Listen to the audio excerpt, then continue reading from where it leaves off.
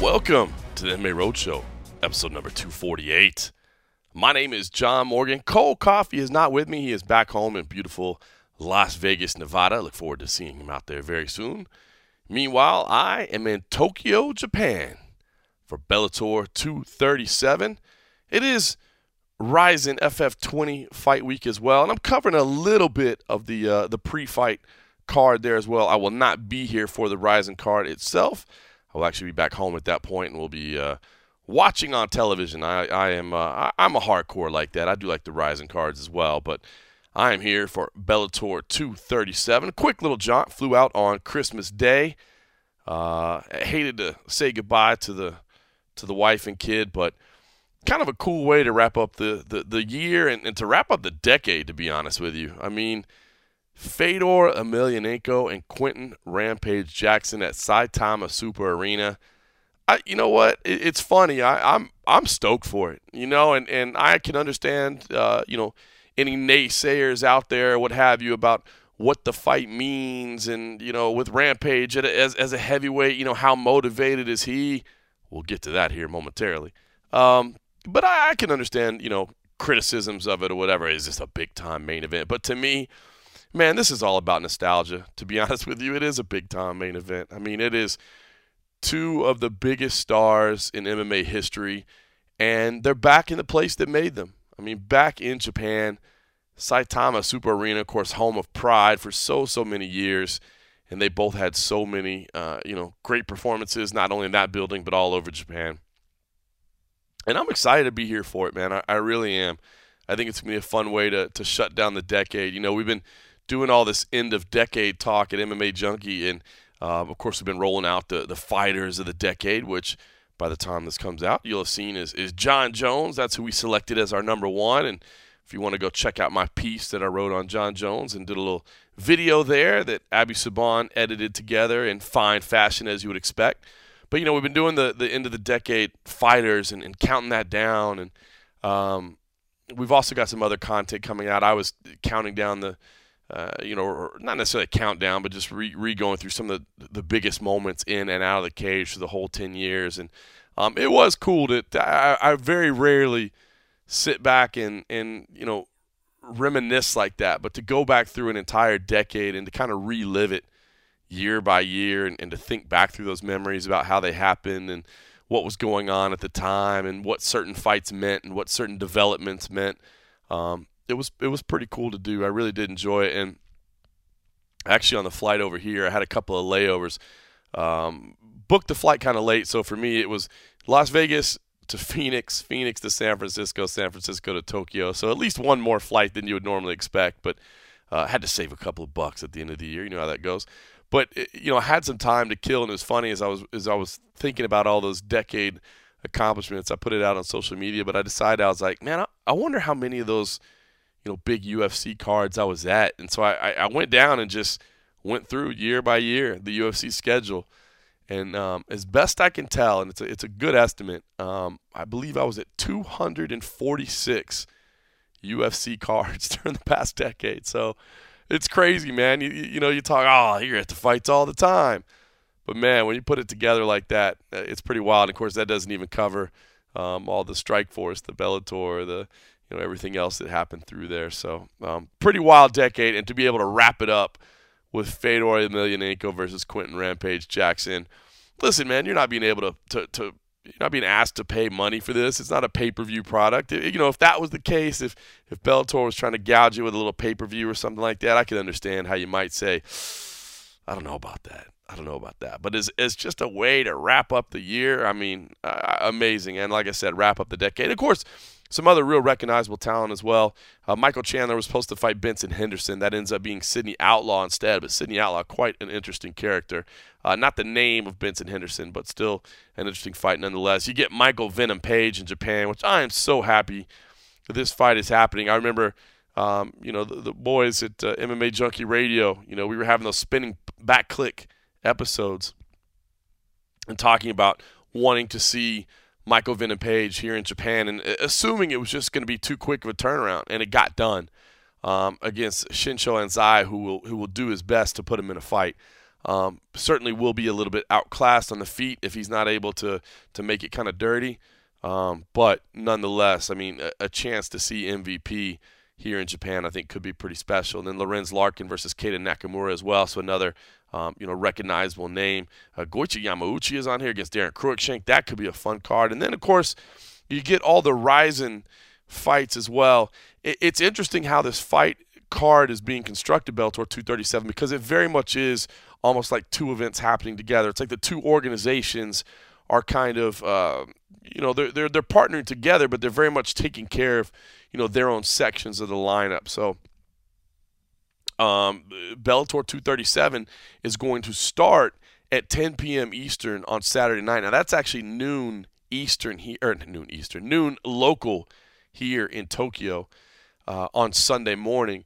But it's kind of cool. It's starting with the Bellator fights, and then those Ryzen fights afterwards, those are going to be classified as post-limbs, and it seems like they will stream live on the Bellator YouTube channel.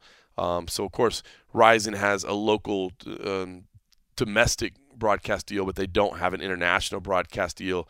They do Fight TV for their big pay-per-view events, but, this being what it is, kind of prelims, whatever, I don't think they wanted to do pay-per-view. So my understanding is this will stream live on Bellator's YouTube channel. So, kind of a wild weekend, but I dig it, man. Wouldn't have it any other way. So happy to be over here. Feeling a ton better. Apologize if my voice is still a little rough to listen to. Definitely still a touch sick, no question about it. But right now it's just, a little bit of cough and some, stuffy nose, that sort of thing, man. Last week I thought I was dying. So what a difference a week can make. I was just bad out last week. So I will say, by the way, apologize to anybody if it seemed like clickbait because the structure of the episode was last week, the title was The End of an Era. And then the description was, for nearly 5 years, through rain, sleet, and snow, the road show was there for you. Alas, it seems all things must come to an end. And it's funny because I put that text together because I didn't feel like yesterday. I felt like last week was the first time we didn't deliver a full episode. It was just me meekly trying to make my way through being sick. And therefore, I didn't know if we should even count that as a full episode. And so I thought our streak of 247 consecutive Thursdays had come to an end. First off, let me just say that I had quite a bit of people reach out to me on social media and said, John, don't worry about it. You made it. You put together an episode. It was half an hour. I mean, hey, that's still a good episode for some shows. So it counts. The streak continues, and I appreciate that. But it was funny because I sent the text off to Cold Coffee to get it edited, and he was like, "Are you sure that's not like clickbait?" And I was like, "Well, I don't think it's clickbait. I mean, I'm just saying what I feel. I think it's legit." And then right away, as soon as it's published, my wife actually hit me up, and she said, "Are you guys done doing the podcast? Is that it? Is the podcast over?" That was hilarious. I mean, to be honest, to pull back the curtain a little bit, she doesn't listen to the podcast. She's got enough mixed martial arts in her life, man. She doesn't want anything to do with it. But she saw the text, I guess, somehow, and she thought, is that it? Are you guys ending the podcast? So I apologize to anybody if that came across as clickbait. It definitely wasn't. I thought I was just conveying the fact that I was worried our streak had come to an end. But as far as I'm concerned, the streak continues. But enough about that. Let's get into Bellator 237. An exciting week out here in Tokyo. Scott Coker, of course, is fired up about this, man. He's got a history of promoting events here, and I think he understands the market. And from what it sounds like, ticket sales doing very, very good, which is not something that we could say in the past with UFC events. So I got to say, even though I had a chance to come out here a couple times and see some UFC events, they'll admit it to you. The partner that they had here and the business they did here, they didn't necessarily love it. You know, the UFC didn't necessarily hit a home run here, and that's why they had to kind of withdraw from the market a little bit, and that's fine. I mean, it's not a massive global market, so it's not like they can't survive without crushing it and, you know, hitting a home run here. But it sounds like, you know, ticket sales and fan interest is pretty high in this event here locally. So I'm actually excited to get in there on Sunday and see how the building felt, you know, versus UFC events, for instance, which you know, ran the gauntlet a little bit, you know, kind of petered out at the end, but definitely had some incredible moments. I mean, Wanderlei Silva, Brian Stann, an all-time classic.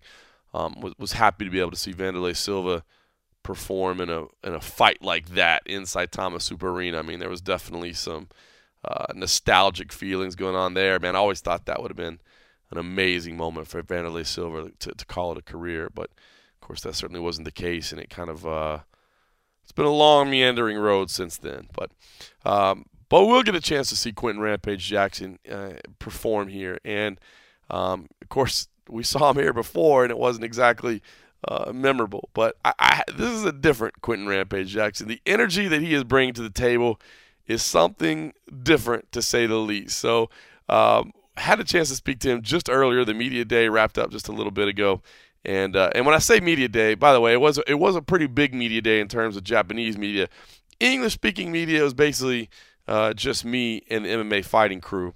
So we kind of got our own little area, and it was kind of nice, actually. It was just like a little kind of private one-on-one. So Rampage came in with some energy. Now, Rampage had a CBD MD shirt on. But once he realized he was doing a video interview, he wanted to have some Bellator, have some Monster, I should say, logo representation.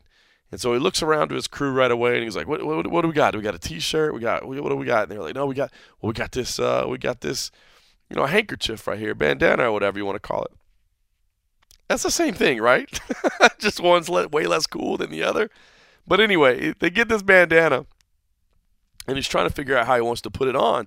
You know, does he want to wrap it around his head and, you know, make it a little headband or whatever? Or does he want to do something different with it? And he decides, you know what? I'm going to put it on outlaw style. So he puts it on like he's about to go rob a bank in the Wild West. And so that I wanted to set that visual because this interview starts with us talking about visually how he's looking. And it progresses from there. It goes from, this is Rampage going full Rampage. I think that's pretty much the only way to preface it, man. This is Rampage in fine form. Well, Rampage, first things first, we got to ask. I mean, it's quite the appearance that you've got here. What's with the bandana, the mask you got going there? Man, I got this mask and this bandana on, man. I got this bandana on. Y'all know what's up. Y'all know what time it is. I'm here to steal the show. I'm back in Japan, baby. This is my stomping ground. This is where I got my motherfucking name from. Japan, baby. And I'm black. I mean, I'm back. Y'all already knew I was black, right? I'm back. I'm back up in this bitch.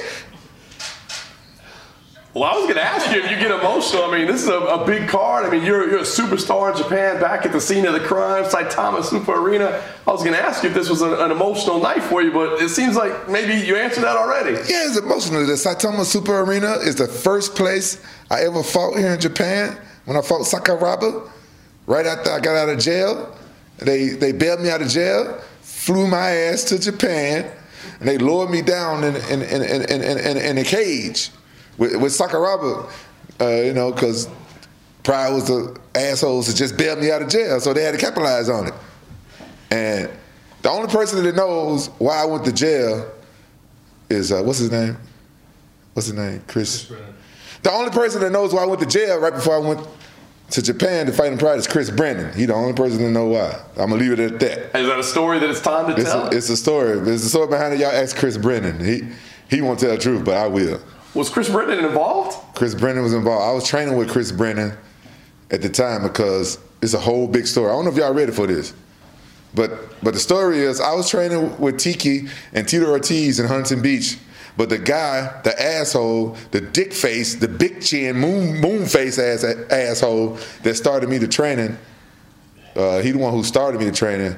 You know, I was loyal to him. He left the gym because Tito came and he was jealous of Tito, so he went over to Chris Brennan, and like he the guy that got me started in MMA. So what I do? Be loyal, because I'm a wolf. We loyal. I went to the same gym with him. I went to Chris Brennan gym. I love some of the guys over there. I'm still good friends with a lot of guys like Tracy Hess and a lot of guys and stuff from over there. Some good stand-up people, but to be quite honest, it was kind of like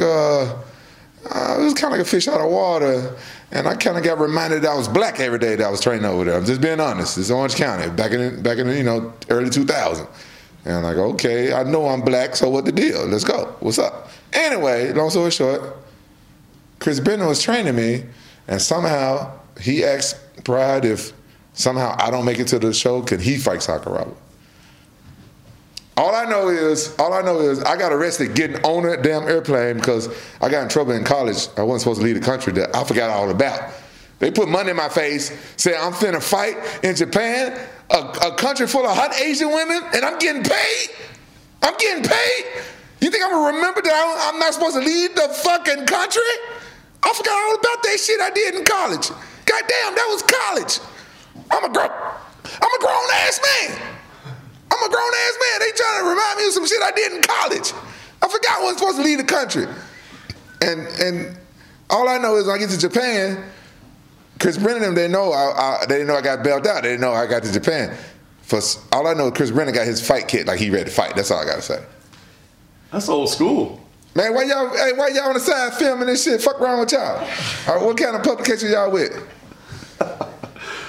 Rampage, what's been getting ready for this fight been like for you, man? I know how much respect you have for Fedor and admiration for him. So I gotta wonder, has it been difficult or challenging, or has it been exciting for you to get ready for this fight? Well, I'm gonna tell y'all something straight up. I've been trying to tell you guys for years. Maybe y'all don't believe me, but I'm a Gemini, and I'm two people. So yeah, it's been kind of hard for me to mentally prepare and get ready for this fight because you guys know how I like to knock people out my team. Like, oh, you got to knock him out. You got to knock him out. And me being a big fan of Fedor, I'm thinking that's the last thing he needs to be is get knocked out like right away and stuff like that. But none of that matter because when I get in that cage, Rampage don't have no friends. I don't even like that motherfucker. And nobody like Rampage. Rampage don't like nobody. So it don't matter. I'm cool. I love everybody. I respect everybody. But Rampage don't give a fuck. He just like to fight. That's all. He loves to fight. He don't care who it is. Like what y'all don't know about me is that I've been, even before my professional career, I've been in over 1,000 fights growing up. Cause I got a cousin, God rest his soul now. I grew up in the hood, and my cousin is like 6 months younger than me. And my mama told me, ever since I was in Pampers, me and him been fighting. And we grew up fighting. And I don't remember our first fight, but I just remember growing up fighting, and we lived close together. And it's 365 days in a year, right? And out of those 365 days, we would fight at least 200 times in a year. And I fought him my mom said from Pampers all the way up till I moved away and went to college. Till I turned 17. At 17, I moved out of the neighborhood. And I started wrestling. He wouldn't fuck with me no more after that. You know what I'm saying? So fighting him and fighting everybody else in the hood, all the bullies. I've been in over 1,000 fights in my life. Like, Rampage love fighting. Rampage loves fighting. Quinton, I like making people laugh. I like joking around. I like entertaining people. That's what I like to do. And I like fucking. And video game. That ain't no secret. But Rampage, he don't fuck, he don't play video games, he just like to fight. How long can Rampage stay in control of the two? Because, this is the Fedor retirement tour. Are we starting on the Rampage retirement tour, or has Rampage still got plenty of energy left? Man, I still got it, you know what I'm saying? But, I still love the sport. I still love the sport. I'm not even really, focusing on that. When it's time for me to lay it down, I'm gonna lay it down. Like, Father Time is one opponent that's gonna forever be undefeated. But just because somebody undefeated don't mean I ain't gonna go at it full speed. I'm headbutting Father Time all the time. You know what I'm saying? He ain't defeat me yet. You know what I'm saying? I ain't gonna give up. I ain't no quitter. But I know I'm going against somebody that's undefeated. In the meantime, though, how special is this to you? I mean, two all-time greats, and not only meeting, but doing it back inside time and doing it in Japan. I mean, do you Do you feel like this is kind of an iconic moment? I mean, we're closing out the decade. I mean, do you feel like this is a special moment in MMA history? It's a special moment in MMA history. No matter what the naysayers say, the guys who's never going to do anything in their lives, the never has-beens, we want to say about two old guys get in there. The true MMA fans are going to win because there's not going to be a loser. There's not going to be a loser. No matter who get their hand raised, there's not going to be a loser. Because when two legends get in there and do what they love and put on the show, the fans win. So yes, we can't make it a draw. We both can't get our hands raised. Whoop-de-doo. Somebody got to win, somebody got to lose. I want to win. It's my daughter's birthday. I know he want to win. It's his daughter's birthday.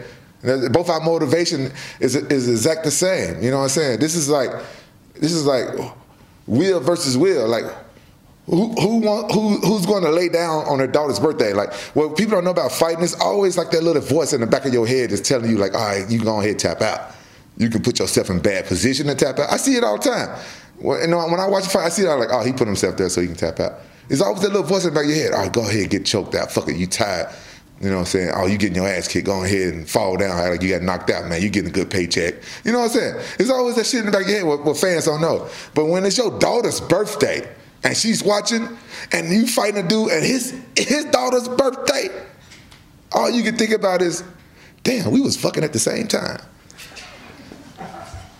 I mean, you think about, you know what I'm saying?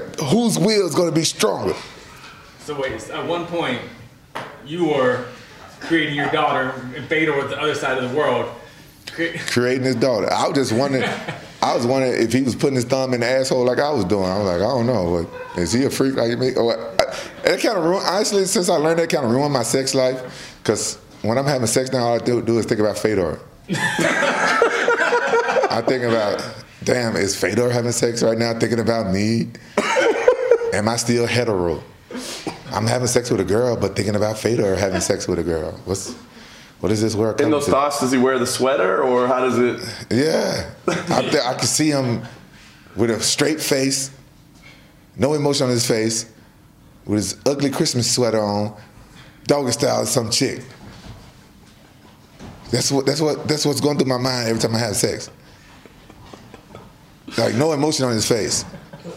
He's doggy style and some chick, straight face, not even looking at the back of her head, with that sweater on, nothing else.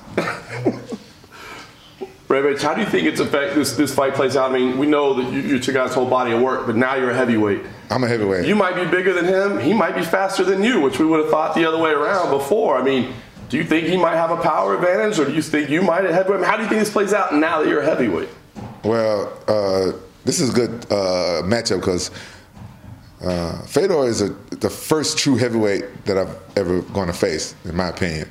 I don't think I ever faced a true heavyweight. I've been fighting little bitty guys who faster than me and like can out wrestle me and you know all this and out game plan me. But you know, Fedor's a true heavyweight, and I think it's gonna be a good test for me. I think he has speed, he has power, you know, and he's not shy, and he's good on the ground. He's a very, very dangerous opponent. And I meet this challenge head on. I think that I do some things very well that makes it a good matchup for me against Fedor. You know, you said Father Time's coming. What do you want to accomplish? What's left for you to do before you feel comfortable laying it down and saying I've had enough? What are the things that you want to tick off the list? If I'm gonna be 100% honest, my number one goal is to entertain people. I like entertaining people, but at the same time, all these years I put my body in through a lot of pain.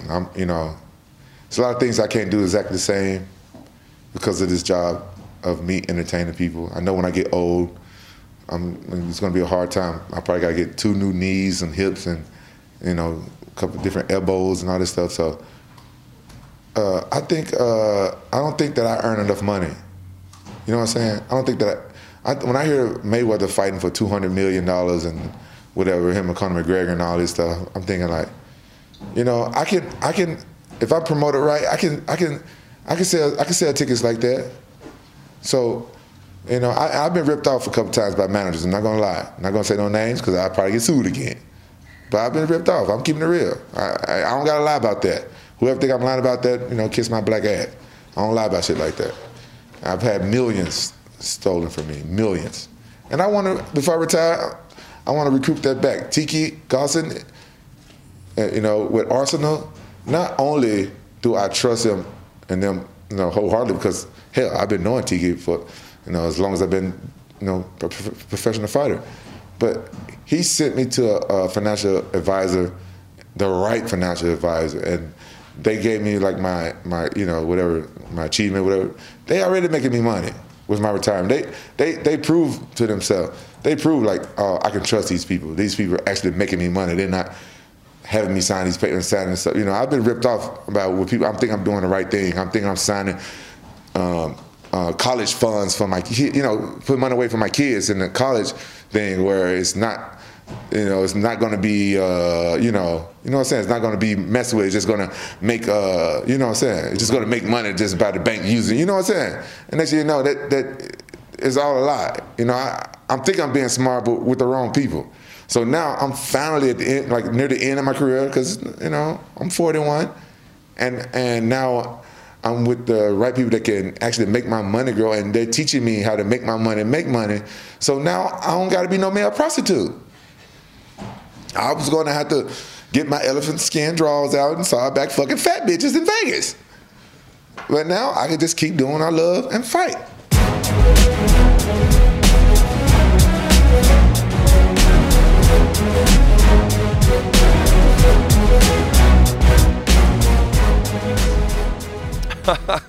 All right, so there you have it, Quinton Rampage Jackson. Where do you even start with all that? It's cool. I really enjoyed it, man. I feel like there were some, moments of real honesty from Rampage, but also some moments of real entertainment, man. The showman being the showman, and just giving us quite a story to talk about. Not much that we can write about, not much that we can play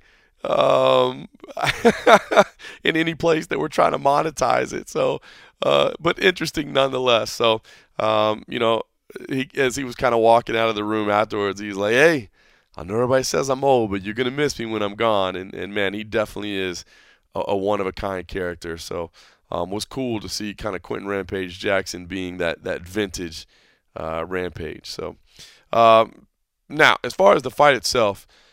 This is a heavyweight Rampage, and we'll see what that means. I think Nolan King from our website caught up with Sam Calavita earlier this week and said that, look, this is going to be a Rampage that's still, it's not just an overweight Rampage. This is a Rampage that's going to have some power about him, and that we put some structure into. And, they want to get him down to 205 at some point, but that this will be a prepared heavyweight.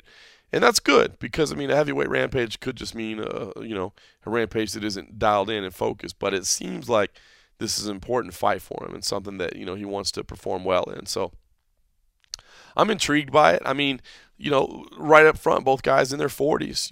They'll admit it. We're not 100% in terms of, vintage era, if you will. But certainly capable of doing big things. And who's got the power advantage? Who's got the speed advantage? Does Rampage want to wrestle, or does he want to try to stand and trade? We'll see. And if this crowd is what we think it's going to be, does that play a factor in anything? Will they get those vintage feels, and will it impact somebody into wanting to do something special? I don't know. We'll see. I'm intrigued by it. Fedor Emelianenko did come and speak to us as well. I won't play you his audio. It is on YouTube if you want to check it out. Mike Kogan was translating for us. Fedor's Fedor. He's very stoic. It's fun. There is still very much an aura around Fedor Emelianenko that anybody will tell you is still there. This guy is one of the all-time greats of the sport and one of the kind of mysterious figures, so to speak. So. It's fun to talk to him, but it's not like he's going to give you any crazy stories or anything like that. He's not giving you bad answers, but he's not going to give you crazy, wild answers either. He's going to be respectful. He's going to make sure that he's not offending anybody. I don't think. The wry little smile is always fun to watch there as well. But that is on our YouTube channel. It'll be on MMA Junkie as well. So definitely, worth checking out there to at least catch up on Fedor. The co-main event was supposed to be Michael Chandler versus Benson Henderson. Benson Henderson had to withdraw Sidney Outlaw, a name that's kind of been bouncing around on the regional stage, and Dana White's Contender Series and CFFC, and to recently Bellator, where he came out of the blocks in his debut and picked up a win over Roger Huerta. So the guy is moving along very, very quickly in terms of his opportunities under the Bellator banner. But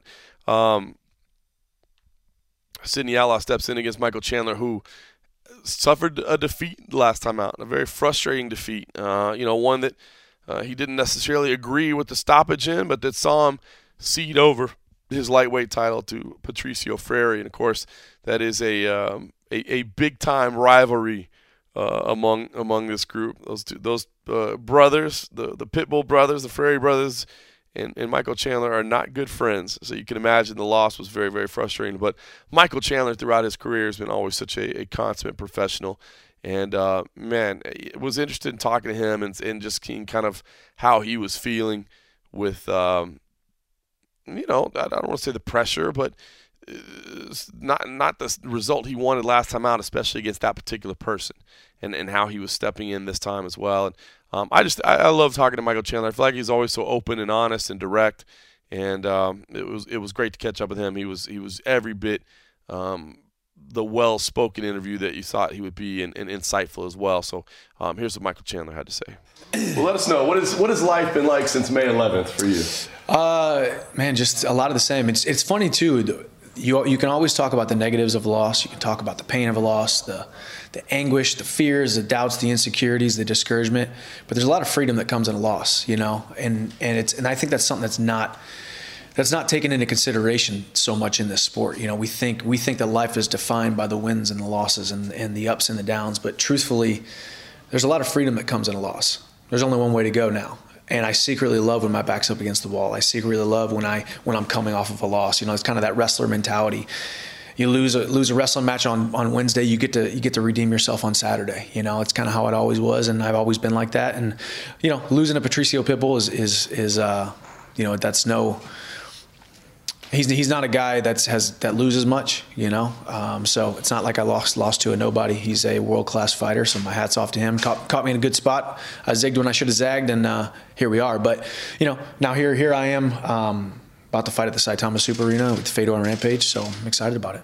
That kind of mature approach to it, is that something that's common in your career? Because I think about you as an incredibly competitive guy, right? Mm-hmm. Is it difficult to not dwell on the results so much and realize that there is more to it? It would be if you didn't know my past. I lost 3 fights in a row, 688 days without a win, because I lost that first fight to Eddie, and for some reason I let the loss and I let the negativity, I let it all affect me so much. And now the older I've gotten, the more I've realized. I think I've also just gotten more freedom in the sense that I realize I've been in the sport for 10 years. I've made a great living. I have a beautiful family at home that is being taken care of very well because of this sport and because of what the people before me have done. And I've seen so many people come into this sport who were supposed to be world champions and they end up fizzling out. Or I've seen so many great talents who've had really bad injuries and they have to quit and they have to retire early. And for me to be in this sport for 10 years, shoot, man, I feel like I'm fighting on borrowed time at this point, because this has been such a great long career, and it's been such a great time, a great experience, and I've done nothing but get better. Even through my losses, I gain experience and I gain fans. Every single loss that I've had, I've gained more fans than I would have if I would have lost. The way that I handled this last loss spoke volumes about my character and about who I am, and I've had so many hundreds of thousands of people tell me that, whether it be through social media or YouTube or whatnot. So it's been really cool, and it was not something that was cultivated overnight. I had to go through the experience of that was my 5th loss now in this career. And the good thing is, the older you get, the more you realize that mixed martial arts is a what have you done for me lately business, but it's also a very forgiving business. You can be a guy who loses a fight, and then all of a sudden now you're fighting at the Saitama Super Arena co-main event and jerking the curtain for Fedor and Rampage. So here we go. I was going to say, you've had some big moments in your career, but is this one right? Is this special, like the fan inside you a little bit? Is this one unique? It is. and it's funny too. And I always say this about this sport. It's a tragedy that you don't get to enjoy the experiences more. You know, I can't enjoy the experience of fighting inside Thomas Super Arena because whenever they open that curtain, I walk out there to the biggest crowd I've ever seen, and I remember all those huge fights in Pride and the history of this arena, fighting in Tokyo, Japan, in front of a really, really awesome crowd that is the Japanese MMA fan contingent. You can't let it get to you. You can't let it get to your head because then it goes to your heartbeat, your heart rate, and then it's going to affect the way that you fight. And then it's not until you get done with the fight that you can look back and say, man, that was pretty darn cool, you know? So unlike a lot of sports, you can't enjoy the moment as much as you want to. But this is awesome. This is a dream come true. I mean, obviously fighting in Madison Square Garden and LA and Hawaii and some of these huge markets that I've done in the US is awesome and nothing short of amazing. But Cy Thomas Super Arena in front of 40,000 people is a dream come true. You don't strike me as a guy that has issues with motivation, but I do wonder, I mean, change of opponent, going from a much more known commodity into a much lesser one. Mm-hmm. Did that mess with your mindset at all? I'd be lying if I said it didn't, if there wasn't a moment there where it affects you, you know. But unfortunately and fortunately, I've had a lot of experience with opponents getting hurt, injured, pulled out of the fight. I mean, this is just the nature of the business. You know, we go out there and fight and train with reckless abandon. And Benson Henderson is a tough guy, and I know he would never pull out of a fight unless he had an injury. So it was a day or two there where everything was up in the air, but they assured me they were going to keep me on the card, and they did. And here we are fighting Sydney Outlaw. And either way, it's not really a fight against Sydney Outlaw. It's a fight against myself. You know, it's a fight against my talents, my abilities, the calling on my life, being able to go out there and just perform the way I know I can perform and the way I know I need to perform. And it's not the greatest test that kind of define your character. It's the times where you're able to slack off. I had every opportunity to slack off with a lesser opponent, allegedly. I had every opportunity to cheat on my diet because we're fighting at 161. I had every opportunity to take the easy way out and not do the extra rounds. But that's not the way my heart beats. That's not the way the blood flows through my veins. And I've done that since day one. And Sydney Outlaw is going to get the same treatment that Benson Henderson would or Khabib would, you know. Anything that he does that does strike you as a little bit dangerous or something you got to be careful with? You know, he's a big body. He's a wrestler. He's a black belt, you know, in jiu-jitsu. So he poses threats. He poses and more than anything, he's the Rocky in this story, right? He gets the opportunity to fight a big name in a big market, in a big arena, in a big co-main event. I've been in that position, you know, 8 years ago against Eddie Alvarez, but I've been the guy now that has had to either defend the title or defend my ranking or defend my name in the last, 20 fights or so. So this is familiar territory for me. Go out there, do exactly what I need to do, and fight like I've trained, and everything should take care of itself, hopefully. I know you handle yourself as a professional, but are you on pit bull watch around the hotel, or how does that work? A little bit. I know they're here in town. I mean, I've already thought if I run into him, I mean, I got nothing but respect for him and the family. What am I supposed to do here? You know, I lost the last fight. The way I see it, though, I'm 2-1 against the Pitbull brothers, so I'm still on the upper hand. And if we get the rematch, it happens. If we don't, like I said, I've told numerous media outlets now that they're like, is that the fight you want? You want that fight back? Do you want to fight him again? Get that back. I've never been a guy who's been motivated by getting back at another person. I sleep well at night knowing exactly who I am and exactly what I've accomplished in the sport and exactly where my skill set is and exactly what would happen if we stepped into the cage again. So I don't care whether or not that fight happens again. But if we see each other here in the hotel, I'm sure he's got some shenanigans he would like to pull. But I got to focus on Sunday. Fair enough. Last thing for me, I mean, you mentioned kind of the freedom that comes along with it. Give me an idea. I mean, how do you see 2020? I mean, what have you even thought it out yet? I mean, what do you want to accomplish? 2020 is a year of simplicity as well as violence and moving forward. 2018, 2019 were tough years for me and my family because of how much stuff we put on our plates.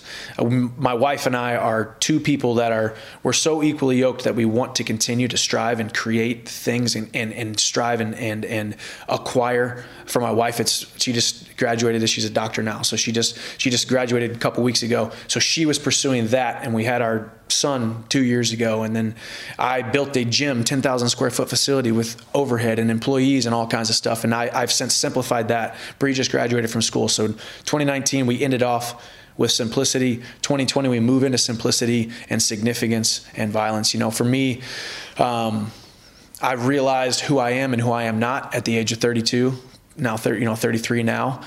So I kind of went to business school and life school, if you will. So I've learned exactly who I am and who I am not. And in order for me to be the most successful and efficient and effective individual, I need to have less things on my plate and more focused on the things that really make me tick, which is my platform, fighting, me as an athlete, and soaking up this last half a decade I have left in the sport.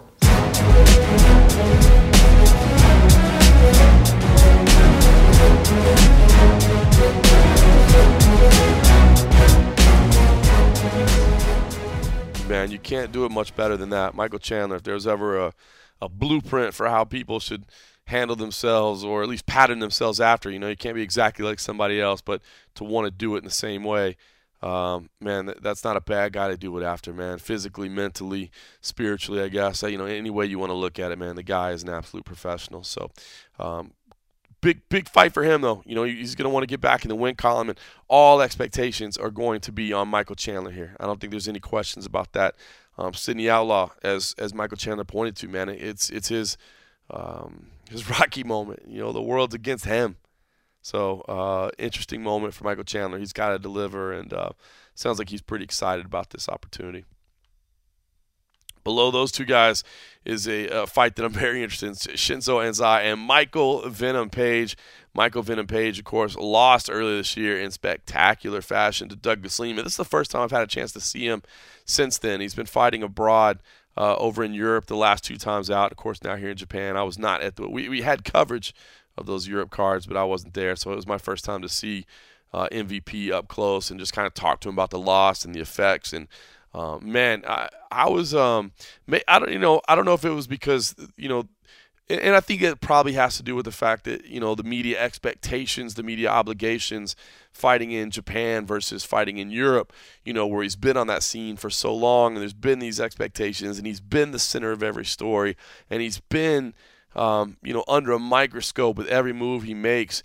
That's certainly not the case here in Japan, and the media contingent, like I said, as far as the English interview, was just me and Casey and Esther from MMA Fighting. So, it was three of us. And I don't know, man. It's just the vibe that Michael Venom Page had. I really was feeling it today. Not that I don't appreciate the showman and appreciate the bravado and the I guess the showman, that he can be. I love that. And I think he's going to get a chance to be that. I cannot wait to see this presentation of this card. We know that Bellator does the big in-stage setup, and they embrace, the kind of over-the-top video elements and the walk-in and all that. And knowing that they're working with Ryzen on this card. Saki Kibara, of course, was behind Pride. So, this is, this is a bastard stepchild of Pride, so to speak. So I am so intrigued by what we're going to see. And I think MVP, man, this could be an opportunity for him to really showcase himself. And I don't know, it was cool catching up because this was not the brash MVP. This was not the over-the-top MVP. It was just an MVP that was kind of talking about the loss and where he stands since and how he gets back and what this weekend means to him. And I thought that was pretty cool. So here's Michael Venom Page. Well, you are staying incredibly busy. Was 3 fights in like 4 months or something like that? So give me an idea. Is this a concerted effort? Have you been pushing to stay like this? What's it like for you? Yeah, I'm definitely pushing a lot more, like asking for stuff, I think I kind of sat back a little bit too much before and kind of allowed other people to kind of navigate. My profile now is big enough for me to start, really demanding for certain things. You can push so far, but yeah, I'm using it, man. I like to be this active. I want to continue this in 2020 as well. Just keep busy. Is any of this activity a reaction to the loss, like trying to distance yourself from that night? Nah, not really. It's more a drive to get back to that fight. I'm trying to just get as many fights back, so I'm back into winning ways, and then get that rematch again. That's it. Yeah. You know, I think we always knew, I mean, a loss is going to happen. It happens in MMA, right? Yeah. I think we always knew that the haters were probably going to come out when it did happen. Normal. What did you think? I mean, the backlash or what you saw, were you expecting it, or did it surprise even you? It's weird because initially I had a lot of positive response, which I was weird, like pleasantly surprised by. I think, you know, the people that were messaging at the time, I think they watched the fight and they were like, actually, you know what? We didn't expect you to do so well, full stop, to begin with. So, you know, congratulations to you, even though you lost, you know, And I'm getting more haters now. So now that kind of gone, that's kind of in the back. You know, every time I have a fight, everyone's like, yeah, but Lima kicked your ass, man. It's like, yeah, okay. It's just part and parcel of it. It's never something that bothers me. I accept that you're always gonna get that. But I only care about people that genuinely support who I am, my fighting style, and just enjoy watching me perform regardless of the results. So that's it. You said it's been driving you to get back to that, you know, that rematch. So, I mean, in some ways, like, has it added to your motivation? I mean, was it at some point maybe were you not as driven because you were just, you know, beating everybody that stood in front of you? No, I don't know. I think things are just falling into place this way. Things have just happened this way since the fight, and it's just been active. I think this year, full stop, has been a busy year. But I prefer that. I definitely do prefer that, and like I said, I want to just continue this kind of momentum into 2020. Japan, end of year. Yeah. I mean, it seems like the perfect stage for you, right? I mean, when this opportunity came, does this feel like a kind of a special moment for you? Oh my days! Like I've heard about the audiences over here anyway, and my goal, because I've heard, you know, it's almost like a tennis match over here. They're very appreciative of individual acts of good performances and you know, martial arts demonstration. So then they applaud it, and then it goes silent again. And you're in an arena with like 37,000 people, but you can hear your coach. You can just hear everything, supposedly. And my goal is to I should be doing so much crazy stuff that these guys can't stop applauding. You know, there's just keep them as the most active you've ever heard it. So that's my goal. I like it. That'd be a lot of fun. What do you think about the opponent? I mean, Shinso, he's the kind of guy that could probably stay in your face and make 100%. This pretty exciting, right? 100%. He's a tough opponent, man. You can see by his record. You can see by where, you know, the levels that he's fought at. He's a wrestler type as well, kind of like stand and trade, and like you say, in your face the whole night. Doesn't, you know, he won't fall easily. But I've said that about a few people as well, and I've changed them just because, again, they kind of get a bit like a deer in headlights when fighting me, just because they haven't seen it before. So they're kind of like, well, this is a bit, you know, they hesitate. Or they over-exaggerate and plow forward and end up running into something, you know, devastating. So we'll see.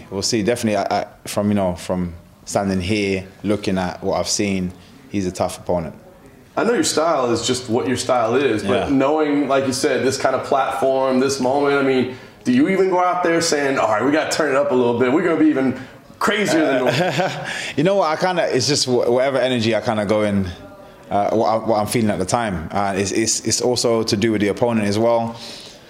The second I see that bit of demoralization, you know, he's demoralized and it's just like, man, I can see that he's lost the look in his face. Then it allows me to be way more creative because I can get away with doing certain things. But it's always going to depend on the opponent to begin with. First things first, the fight's the most important thing. And the second I understand or feel my opponent, get a judge of the distance and all that kind of stuff, from then on, it's party time. Nice. And I guess last thing for me, we know what you're looking for is that rematch. What do you think it's going to take? I mean, do you see the road? What's it going to take to get back to it? No, it's weird because, you know, I had spoken about it directly after the fight, you know, said how close I felt or how well I felt I was doing before the KO came. Douglas Lima was speaking about me and said, you know, he's never fought anybody as fast as me before, and you know, it's exciting and he's looking forward to, you know, having that rematch. Second I won, he's like, nah, you have to fight some more people.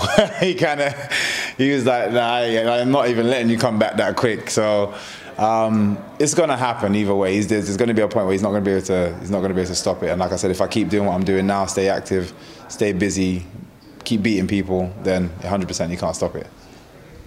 You mentioned earlier about, I guess, taking a little bit more control of your career, a little bit like fighting more.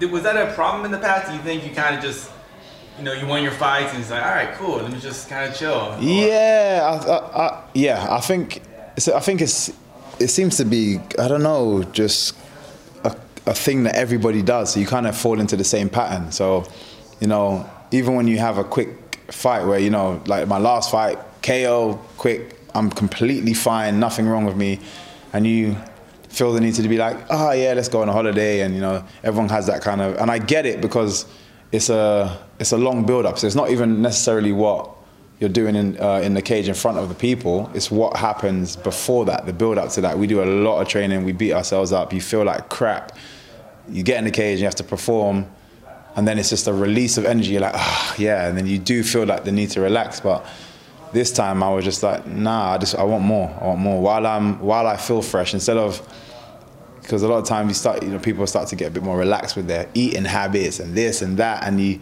then when you goes back to training again, everything's very difficult. So I'm like, while I feel fresh, just keep going. There's no need for you to stop. Just fought on a Saturday, Sunday off, which is kind of normal, and then Monday back training.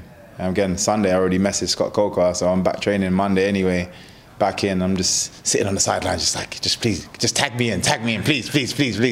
So yeah, I'm happy I did that, because I'm here today, and I'm about to tick off another a box of a place that I really want to fight, an audience I really want to fight in front of. Dublin was one of them. Japan is another one. I'm about to do that. I got Vegas and New York left. When did this new energy come? Was this after the Lima loss, or did it just kind of? I don't know. I just think there's been a lot. There's been quite a heavy year for last few years, and for me, it's more. I've learned, no one cares as much about your progression as you do. So regardless, everyone that's there, even to support you, they still don't care as much as you do. So you have to just put in the work, and sometimes people hearing it from you makes it that much more effective than hearing it from managers and agents and coaches and this and all the mess in between. It's just like, no, let me go straight to the source and say, look, I want to fight again. You just tell me exactly when that's going to happen. I'm ready. And just because we have cameras rolling and everything, who do you this is a chance for you, but who do you train with? Who are your coaches? Where do you train at exactly? Yeah. Everything's about it's about you, but I know there's a team that creates definitely. It's the London Shoot Fighters team, Alexis Dimitriadis and Paul Ivans, some of the most amazing coaches that never want to be seen on camera, and that's one of the reasons why I love them as well, because it is more about us in terms of the fighters. They do not care.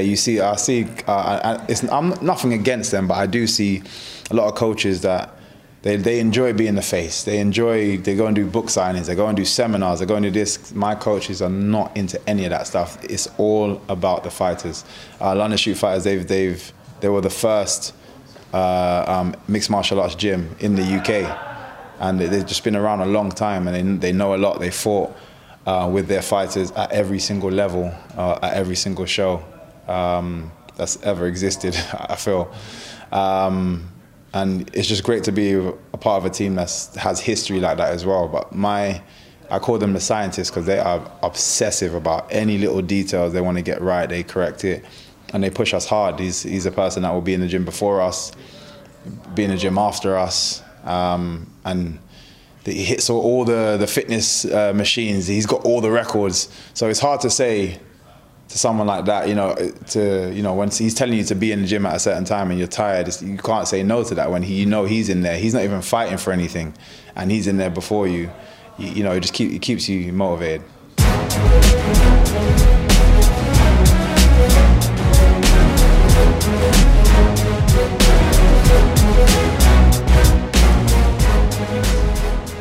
All right, so MVP making No attempt to hide it. Obviously, he knows where he wants to go. And, man, if he keeps tearing through people like he is, it's going to be hard to deny him. I know we wanted to face, some more recognizable names, and that's understandable. But, hey, even though it's not the biggest names, staying busy I think probably isn't a bad thing. Racking up the highlights again, building the confidence again. I don't think there's anything necessarily wrong with that. I don't think you can earn a title shot off of it. I don't think you can earn the Douglas Lima rematch off of it.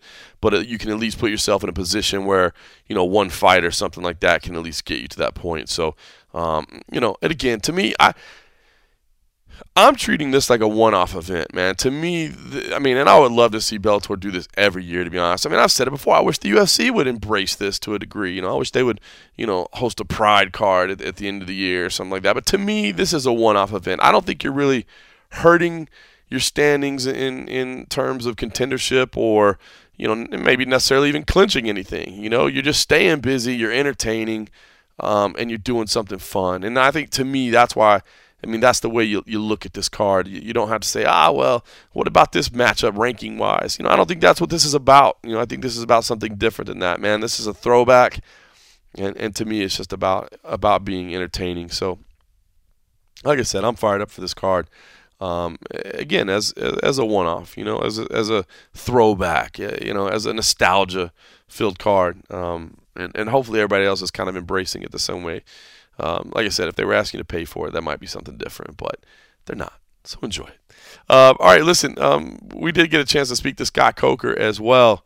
Scott Coker just stopped by for a little bit and was willing to give us a little bit of his time and talk to us about kind of a broad scope of things and just kind of where the overall direction of Bellator is moving and, kind of what he sees in terms of a couple of divisions and other things along those nature, including this event itself. So here is Bellator President Scott Coker. Well, Scott, a year-end show here in Japan. For a lot of MMA fans, I think this is like nostalgia. Do you get that same sort of feeling? Yeah, absolutely. When I think about this event, it just makes me feel good all the way around because, I am so thankful to what I learned here when I was working with K1. And when I think about, 19 years later, being here and coming back and doing a big fight like this, it's just such a great feeling. So nostalgia's here. Of course, we're having the biggest nostalgia fight probably in the history of MMA, one of them, right? Rampage versus Fedor, the fight that never happened. But we're also bringing Michael Chandler, MVP, Lorenz Larkin. So we're bringing a lot of great fighters that are going to, hopefully have a great outing on the 29th. Yeah, I know a lot of people are excited for it. Not many organizations work as closely as you're willing to do here in Japan. But talk about it. It comes with some challenges as well. There's a reason organizations don't do it. So how's the experience been so far? And do you feel like this is, a one-time thing, or could we maybe be starting a tradition here on New Year's Eve? Really, we haven't even talked about that. Sakibar and I have just said, look, let's do something that's going to be historic, that'll be memorable, let's bring all these great fighters together. You know what? He's got a great event on the 31st, and he's going to sell out. And I believe we'll sell out on the 29th. So here is a market and a promoter that can, sell 40,000 tickets in 2 nights. It is unbelievable, And so to me, it's still, the market that it all started in, as far as I'm concerned. And, there's a time when all the greatest fighters in the world fought here, right? And eventually branched off and they got bought. But I was here during the heyday of K1 and Pride, and you'd walk into a stadium in Tokyo Dome, there's 50, 60,000 people. It's a very rare location that things that have happened here, I haven't seen happen anywhere else in the world. Yeah, no question about it. This Fedor retirement tour is officially launching, right? Yeah. So give us an idea. How do you envision this thing playing? How long does this tour last? Where do we go? What are we talking about here in terms of Fedor? Well, how I feel about Fedor is he's a very special fighter, a very special person in the landscape of MMA. And he is a legend. And he was to me, the greatest heavyweight of all time. And saying that, I feel like he should be honored and treasured on his way out, and he should go out on his own terms, and that's really what this is all about. I got to give him that respect that he deserves, and we said we're going to sign him to a 3-fight retirement tour, and this is the first stop. This will be the last time he fights in Japan, so if they want to see him live, they have to come down and check him out, and against a legendary fighter like Rampage, who got his start here. Fedor got his start here. It's just going to be a great night. But getting back to Fedor, the second fight, hopefully, if he is okay, doesn't get hurt, maybe we could fight towards late fall or early fall. Location, don't know, but in my mind, the second fight will be someplace in Europe or the Middle East, and then the third fight will be in Moscow, maybe sometime next year. That's the game plan, because I would love to do a fight in Moscow with Bellator, with Fedor's retirement fight. Be pretty cool. Yes. With this dual cards, I'm kind of interested. I mean, you've got Patricky on the 31st. These kind of crossover fights. I wonder, with you and Saki Kabara, is there a little rivalry going on? I mean, do you kind of have a little professional zing at each other? Well, you know what? Honestly, I felt that there's no way Horiguchi's going to beat Caldwell. That's what I thought until he beat him twice. So to me, we have to come back with a vengeance here and redeem. But in all fairness, it's all in good sportsmanship. It's all in good martial arts competition, But to me, we want to win too. He wants to win. I talked to him last night, and he feels like his guys have a good chance. And I said, well, I can't say anything because you beat us up last time, so let's see. But I feel like we got a good roster here to compete with them, and let the chips fall where they may. Yeah, you mentioned Horiguchi. I mean, the way that whole situation played out, does it make you hesitant to involve titles and that sort of thing moving forward? I mean, it was a very unfortunate situation. No, I don't think anybody could have seen coming. But does it make you a little concerned about belts being on the line? You know what? I'll tell you. I guess deep down the answer is yes, but it won't stop me from doing crazy things that I think the fans want to see. And to me, it was a lot of fun doing that promotion. Will we do it again? Absolutely. And it's just unfortunate for Horiguchi, who got hurt and he couldn't continue. And so these things happen in this sport. As people get hurt. We'll just start ramping up next year for a new champion as Horiguchi gets healthy. He might be out for a year almost, right? So we're definitely going to crown a new champion at 135. But the process of that, I'm not sure how exactly how we're going to do it or what we're going to do, but we'll figure out something. And it just might be single elimination fights that lead to a title fight, and that might be it. Nice. Another name that we thought we might see out here was Ryan Bader. I think that would have been a fun crossover. It didn't end up happening. What's the update on him? It's been a while since we got a chance to see him. So since we didn't see him here, what's the update on him? Yeah, Ryan, my understanding is he wants to fight sometime in March, and he's going to defend his 205 belt. That's what he wants to do. So we're going to do that, and we'll hopefully have location, opponent, all the details to announce sometime, early in January. Do you still see him defending both belts? I mean, is that still something he wants to try and do? Yeah, he's going to defend both belts until he loses one. I mean, that's just how it's going to be. So, but we have a lot of guys, to give him some good competition. So I think that him coming down to 205 started off, and then I'd like to keep him busy next year. I'd like to have him fight at least 3 times, maybe 4 times next year. Nice. I want to ask you about Lovato as well. He's been on the sidelines for a little bit. What's the next move for him? You know what? I'm not sure. We haven't really been talking too much, but come January, everybody's going to be reaching out about when am I fighting. So we've been focusing on Hawaii, which was 2 amazing events. The troops event for the USO was just really. It was just really special being there and doing that fight for the guys that the men and women that defend this country or defend the USA. And then Alima, she put on a great show. Fought a tough. Kate Jackson, she was scrappy. She put on a good fight.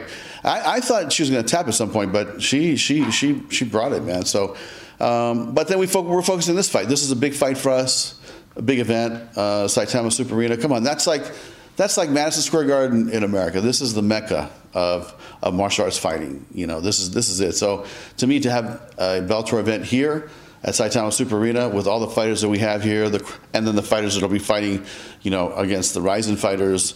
And I think we're going to sell out. So to me, Sakibara told me that this will be the most successful event that a foreign company has come to Japan and put on as far as ticket sales go. in the history of this country, other than a Japanese fight promotion company. So does that give you a little special bit of pride to be able to accomplish something like that? Well, it's funny you say pride, right? That's pretty good. I like that, John. That's pretty good. Done and done. But you know what? It's of course. I mean, this is the Mecca, man. This is where it all started. What other country could you go to? Let's say in the 90s and 2000s, where you could go to Pancrase, Shudo. You go to rings back then. You could go to Pride. You can go to K1. You could go, to probably 10 different karate organizations competing.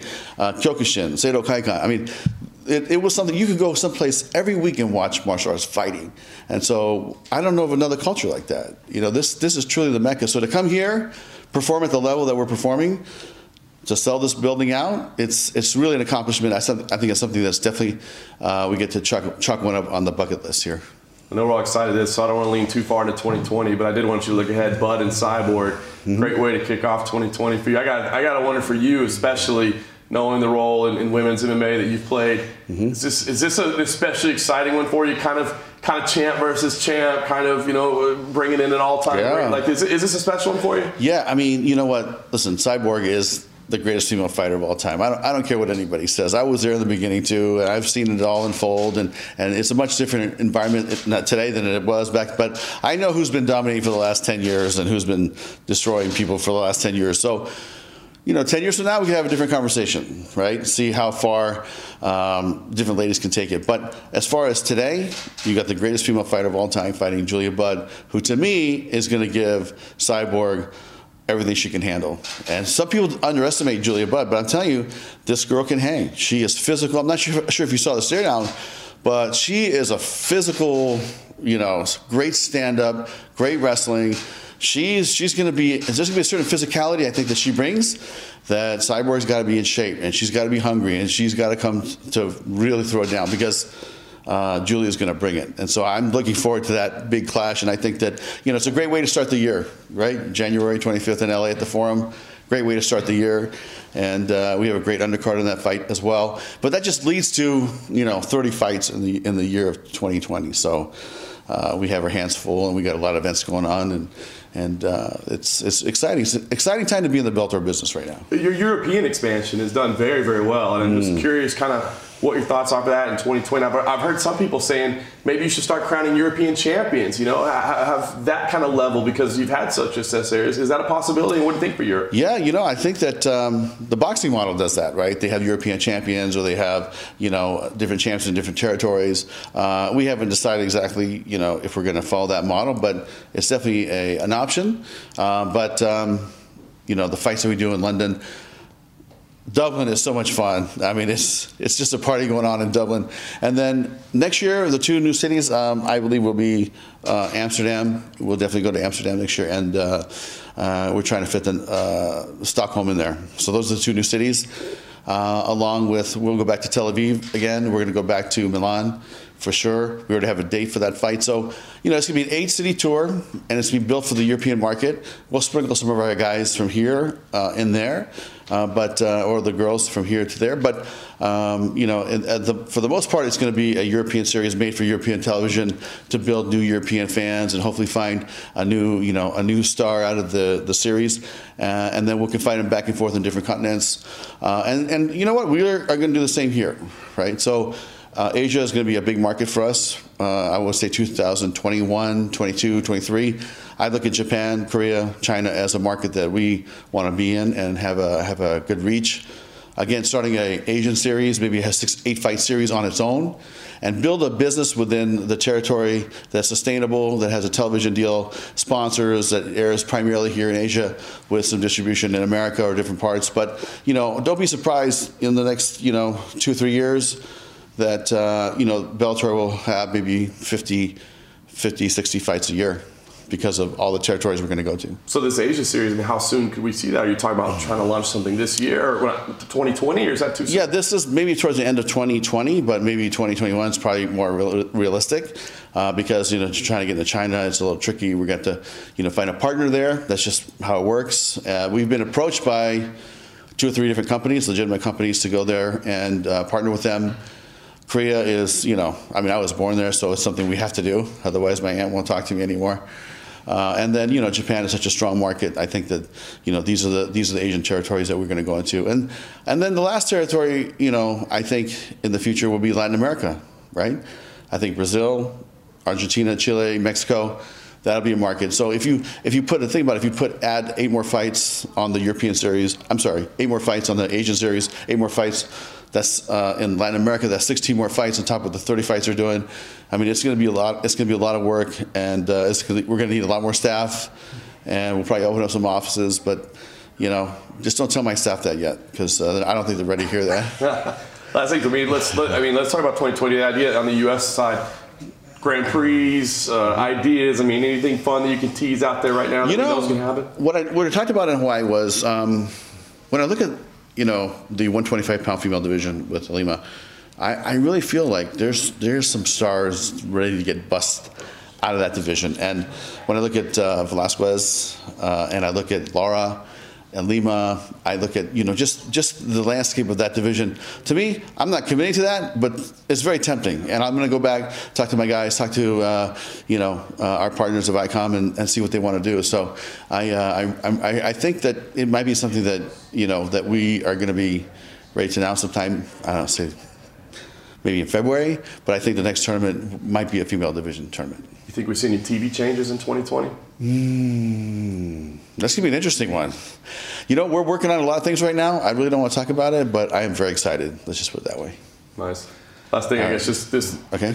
How excited are you overall for this dual event type scenario? I mean, do you feel like this is going to be like a historic moment for me?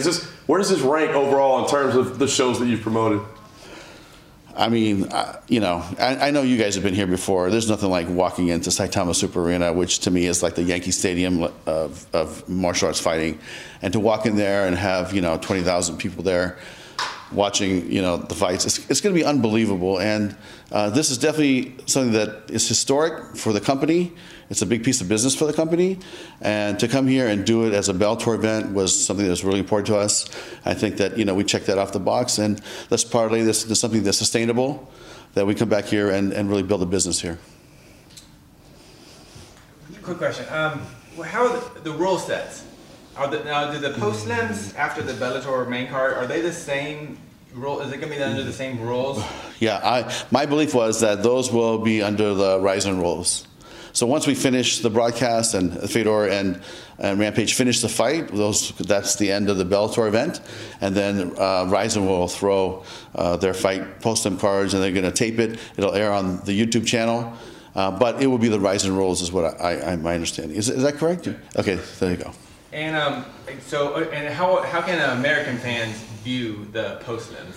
It's going to be on the Bellator YouTube channel. Oh, they will be. Okay. Yeah, so it's free. You can just check it out, and it'll be right on there. So it'll be available right after the fights. I think probably close to 3:00. And lastly, real quick, Rory McDonald. Mm-hmm. That was, I guess, for a lot of fans, kind of a surprise him going to PFL. Mm-hmm. Can you talk about the Rory McDonald experience in Bellator? Listen, he had some great fights for us. I really like the kid, and he had some good fights. He had some tough fights. He had a lot of tough fights in Bellator. And, I just felt like it was the right timing for us to maybe take a step in a different direction, which we did. And, I wish him well. I think he'll have great success there. And, it's something that, I have no regrets, and neither will he, and we'll move forward. And when you look back at Roy's time in Bellator, you'll say he had 2 great fights with Douglas Lima. One was phenomenal. One was a good fight. He had a tough fight with our guy in San Jose, John Fitch. And Gegard didn't work out for Roy with Gegard. So I think he's had a lot of fights that got his hands full here. So, these things happen, man. It's going to happen, to whether it's us or it's the UFC or whoever else, it's going to happen. I mean, people are going to come and people are going to go. And so that's just the nature of the industry right now.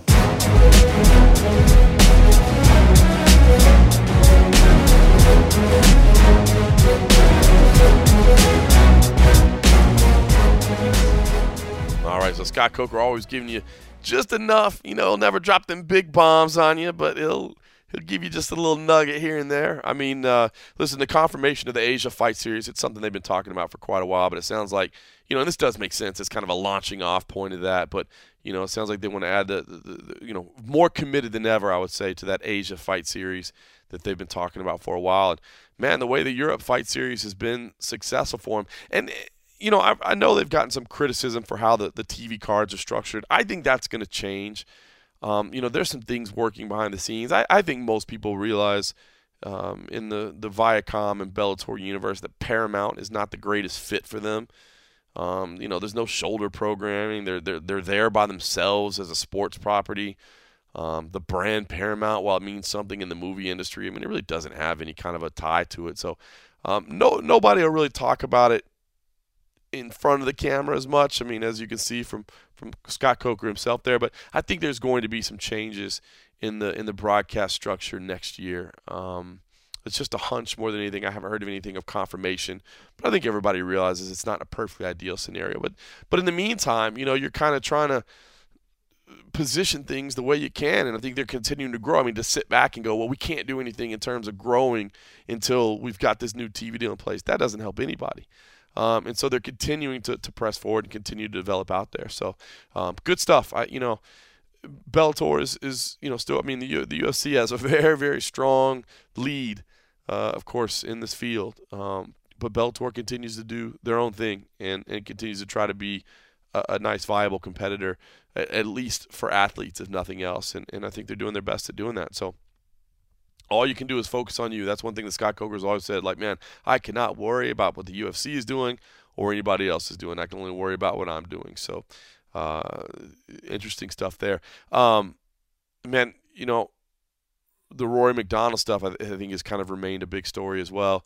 Behind the scenes, it sounds like, Bellator did want to make a play. They did make an offer. I think there was it was said at some point that no offer was made. That's not my understanding. An offer was made. They were willing to keep him, but negotiations kind of broke down, and Rory's going to the PFL now. But I will say this, and I don't mean this as any kind of slight at Rory McDonald, because he's very much a professional. He's put on some fantastic performances for us, and he's always nothing but kind in our interactions. But, when he left the UFC, what did the UFC say? Hey, we keep who we want to keep, And when he left Bellator, what did Bellator say? Hey, we keep who we want to keep.